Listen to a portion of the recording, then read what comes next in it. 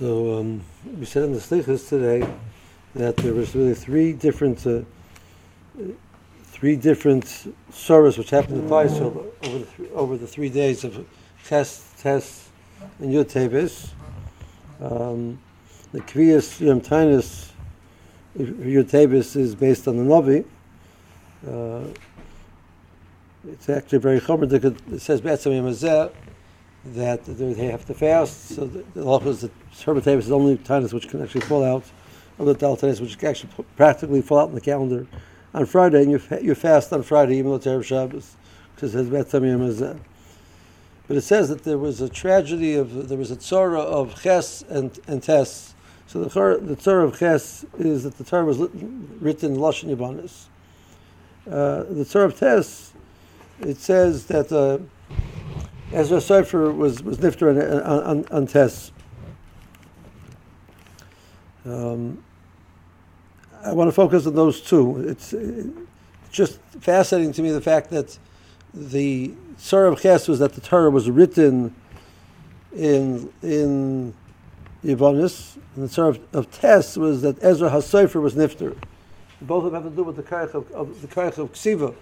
That there was Ezra Sofer was the person who was roy for Matan Torah. The Mor says he could have be given a new Nesinas Torah like Moshe Rabbeinu. We already had the Torah, but he was able to give over the Ksav that we use for our Sefer Torah. It was given through Ezra Sofer, and that's the Karech of Ksiva of that Ezra Sofer had, and we lost him. And then fast forward a few hundred years later, and we wrote the Torah into Lashon Yavanis. So there's this koach of this loss of koach of ksiva which Ezra Sofer brought, and there's this act of ksiva of the Torah into Yavanis, which is a source of tzara. Rav Hutner in Pach Yisroch and Chanukah points out we have a very interesting relationship with Yavanis. The Mishnah says that the one lashon that the Torah can be written in besides lashon hakodesh is Yavanis. On the one hand, we seem to have a look at that it says Yaftal Kim Yevas Yishkam Bal Hashem Yafus Shal Yefes Yishkam Bal Hashem Chazal Darshan. The most beautiful part of Yefes, which is the lashon of Yavan, can be sheikhin in the oil of shame, in the oil of shame. So, which means that Yavanis is something which seems to be a Gevaldig Amaila. And here we're Betzim making a Tainus. We should would be roy to fast all 3 days, but Chazal, we're not Mechayim to do 3 days in a row.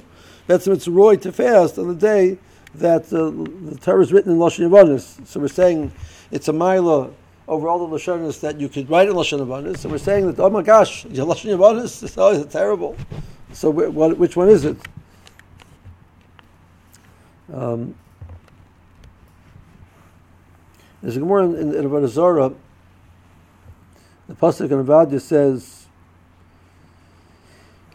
"Uhinei katan nesatich b'hagoyim bazi atam oid." So the Bershom, through the Navi Avadia says in Nebuah to Edom that I placed you to be cotton amongst the Goyim. And Bozi Atom Oid, you're tremendously mavuzah, you're tremendously lowly, degraded people. So the Gemara says over here, what does that mean? The nus we have in the Gemara is cotton the Sikhah Goyim Shem Shimon Melech ben Melech. There was no Yerush of the Malchus. Each time they had to appoint a king, they had to make it. They had to vote. That they don't have a ksav in lashon. They don't have ksav in lashon. Rashi in Uvadia brings this chazal the other way around. They don't have ksav in lashon.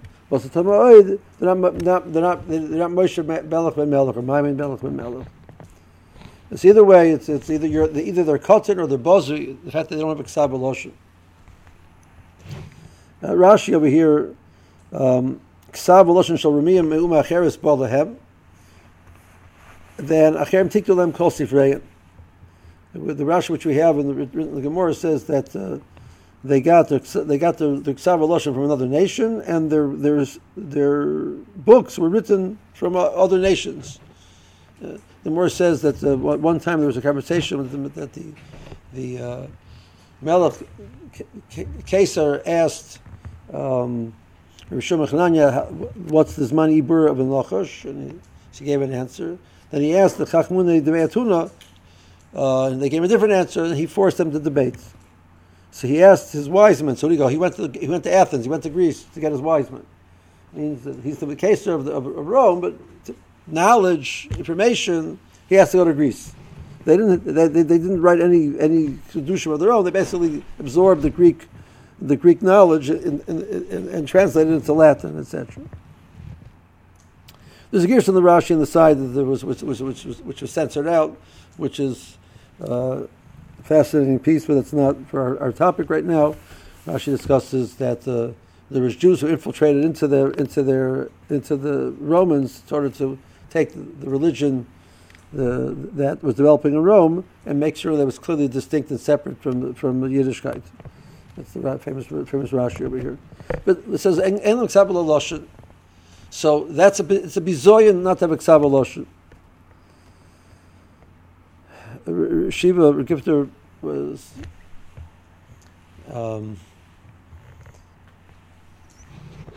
Rashiva was a strong advocate that the boys in the high school should learn. They should do well in their studies. I remember one time Rashiva was so upset that he gave a shmuz to the mechina, to the high school. It was right after mincha. I was still davening Shemona Esrei. It was really uncomfortable. Rashiva walks in and starts to talk, getting up to start to talk, and I'm still in Shemona Esrei. It was hard not to hear what he said because Rashiva, when Gifter spoke, he spoke very powerfully, and he said. The Bochum nowadays, they don't know how to write, they don't know how to speak. They can't speak Yiddish, they can't speak English, they can't speak Aramaic, they can't speak Hebrew. They don't know how to speak. Lashon HaKodesh. They don't know how to write. He says the person goes for his studies, he has to strive for an A. He says you might get a B or a C, but you have to strive for an A. And then the Ksava Lashon. So what's this Chasar on Ksava Lashon? It's a fascinating thing. You look at the modern. There's an interesting word in English dictionary. It's called Harvardian. Harvardian is when you talk in these really strange words and nobody knows what you're talking about because you want to sound like you're from Harvard. You went to Harvard so you could speak Harvardian. There is such a word. Rav Soloveitchik, when he would give shir in Harvardian. Whether it's his Yiddish Harvardian or English Harvardian, he'd give shir. He would use these words that very sophisticated words. So what's the mile of using sophisticated words to say a shir? Rashiva used to say Rashiva's Yiddish. He had a very rich Yiddish, so they didn't use the same words again and again. Like nowadays, the guy says he speaks Yiddish. He went to yeshiva, means he knows all of the words that they use in shir, the basic words they use in shir, the connectors. The main words are in Aramaic.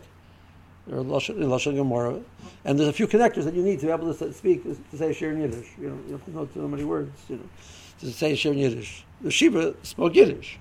He spoke Yiddish as a language.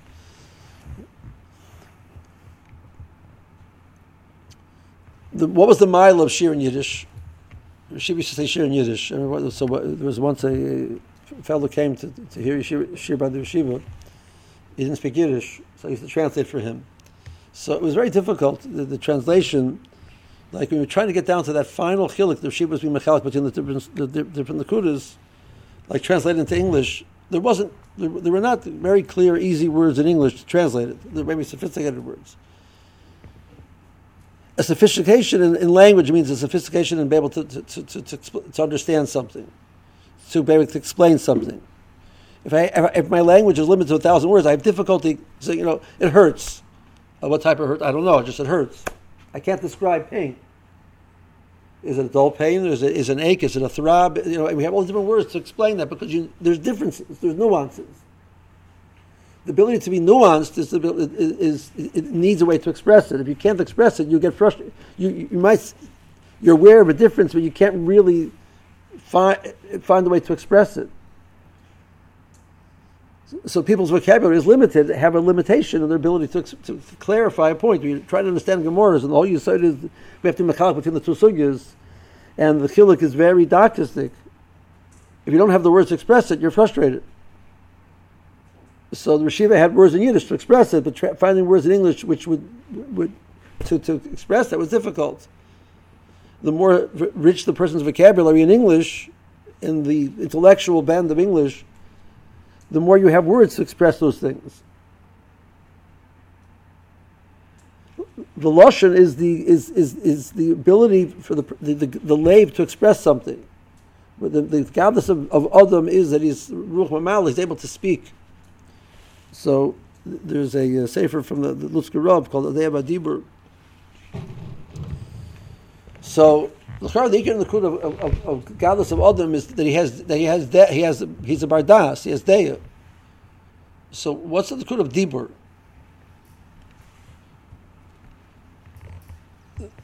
The Gemara in Gittin says that the animals, the birds speak. The Gemara says the whole story where there was a Reilish, that the Reilish was taken captive, and he knew the language of the birds. So he was one day he hears that the crows are calling out Elish Brak, Elish Brak. They're telling him that he can run away right now. It's a good time. He says that you can't trust crows. A little while later, the Yarna came and said the same thing. You can trust the Yarna, and he ran away. And he was able to get out. So birds speak. So let's tell you nowadays, the challenge of the godless Adam is he has dibur, so the birds also speak. The Gemara says. The Shlomo Melech do the language of the animals. They communicate. So what's the godless Adam? So the godless Adam is that he has the koyach of das. So say das, right? Not dibur. So what's the connection between day and dibur? So Lutzker Rav, the name of the sefer is Day of a Dibur. So it was a collection of his shmuzin, his drushes that he said. He says that the ability that not only can I understand something, but I can communicate something of depth to you that you don't have to go through the whole process of figuring out yourself. He says, I don't know how much the animals communicate. They communicate the basic things. But let's say you got a really smart animal who figured out a new way to do something. He doesn't have the words to express it to the next animal, so that it dies with it. And the next animal has to figure it out again. So certain types of primates use tools to open food, etc. Can they communicate it to the next generation? No. They figure it out themselves. Each one has to figure it out again. They don't know way to communicate it. But we can communicate the depth of what we understand to somebody else. So the koyach of lashon is the koyach to take the depth of understanding and share it. The Torah is translated into ayin lashon, ber heitev. The pasuk says that Moshe Rabbeinu explains the Torah ber heitev. So Chazal say that ber heitev is referring to ayin lashon. So why is ber heitev ayin lashon? So the Gemara says that the idea of ayin lashon is because there's ayin koyches in the nefesh. So there's 7 different koyches in the nefesh. And each one is able to see another way than ayin param l'Torah. So each koyach of the nefesh is put there to bring out a different way to understand what the Torah is saying. So each person is a mizig of many different koyachs. So some are more of this and some are more of that. You can start doing the math of the calculation of if you would take ayin koyachs and add each one, give it a number from 1 to 10, and think them a different amount of different koyachs, different people, what their koyachs and nefesh, the mizig of their koyachs and nefesh, combinations. 70. Each one has 10 possibilities. So I can be a 1 in all 70 of them. I can be a 2 in all 7. I can be 1 in the first one, and 2 in the rest of them. I can be 2 in the first one and 1 in the rest of them, etc., etc., etc. It's I once worked out the number. I don't know what the number is, but it's an extraordinarily gigantic number. Each different koyach nefesh has able to see a different nakuda in the Torah. The Roshim wants we should see all the facets of the Torah. I'm part of the Torah, all the facets of the diamond. Each one of the Ummos Ha'olam has one of those koyachos nefesh as their primary element. So they're able to see some element of the Torah that nobody else is able to see. Because that's primary to them, and therefore they focus more on that. They bring out, and they have a language to express those ideas, because that's something which is primary to them. So they've developed language to express it. You want to be Maz with the Torah Berheitev, you have to translate the Torah into Ayin Lashon. You have to give, because each Lashon has developed the language to express those Nakudas the best. In the most sophisticated way, the most nuanced way, the most balanced way, the differences between the different types. Lashon HaKodesh has everything in it.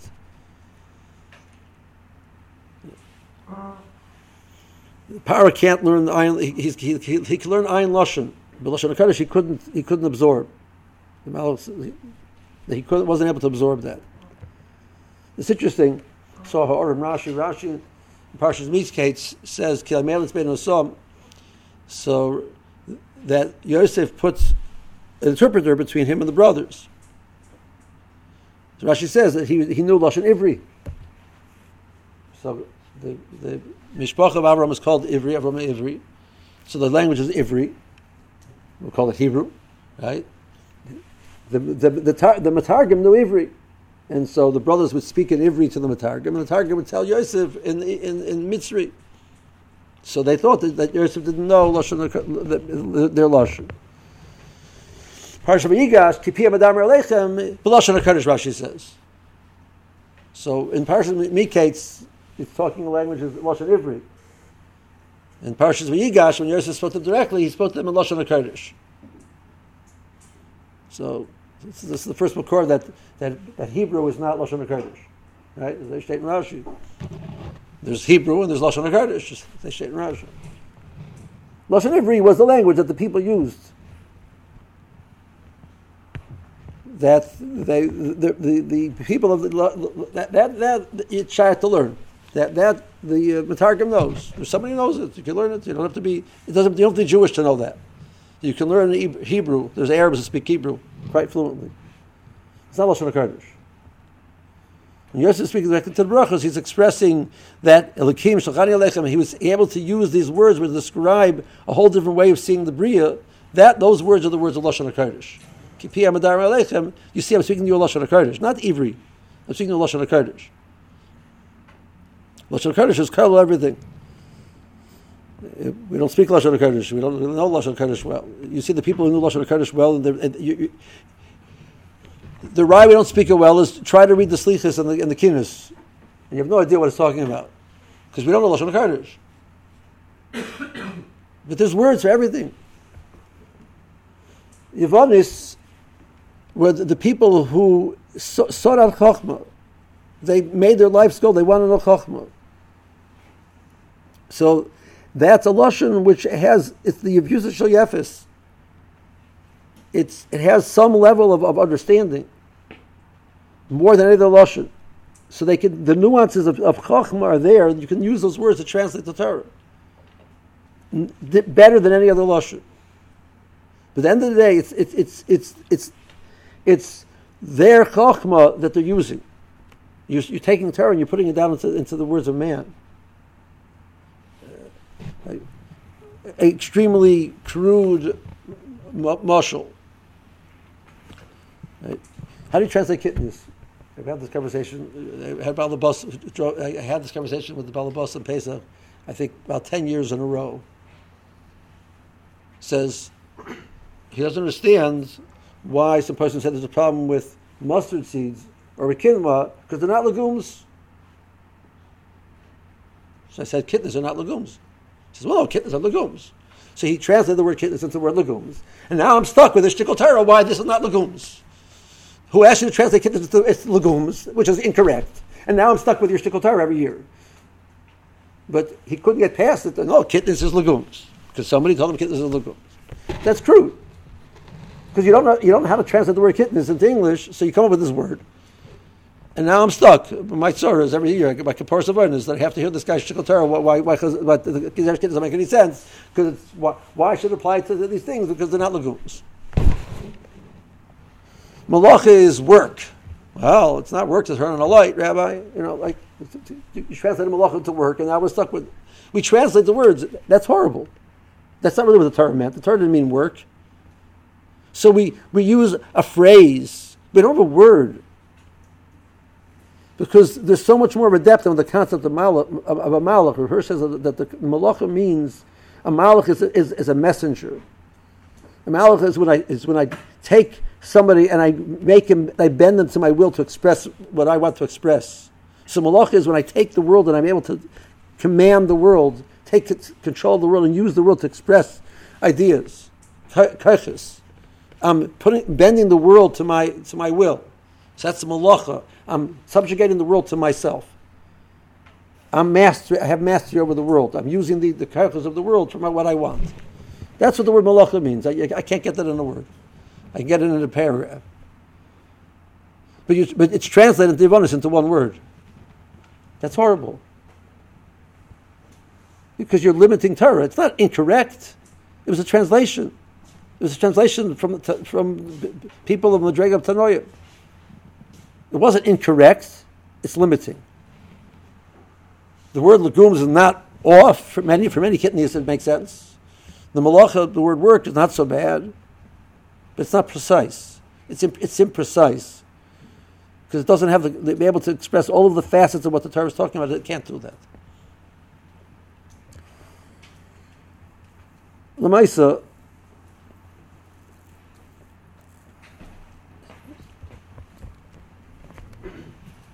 I occasionally eat the students of the Bachram. I talk to the high school boys, etc.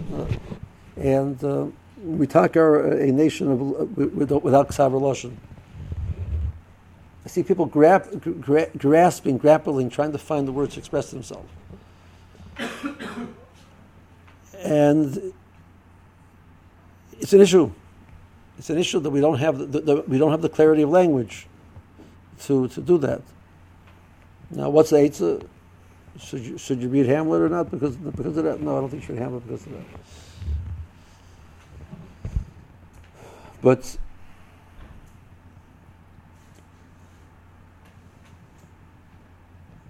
the more the person, I hope this is not misunderstood. The advantage of the classics. I had a Rebbe that he read all the classics. He read the Latin class in the originals. He was fluent in Latin, Greek, German, and French. So he read he told me that he once met Rav Wolbe. Rav Wolbe also read all of the classics in the original. So you understand why you can't understand all these shur, can't understand what he's talking about, because that's why, because he read the classics. Right?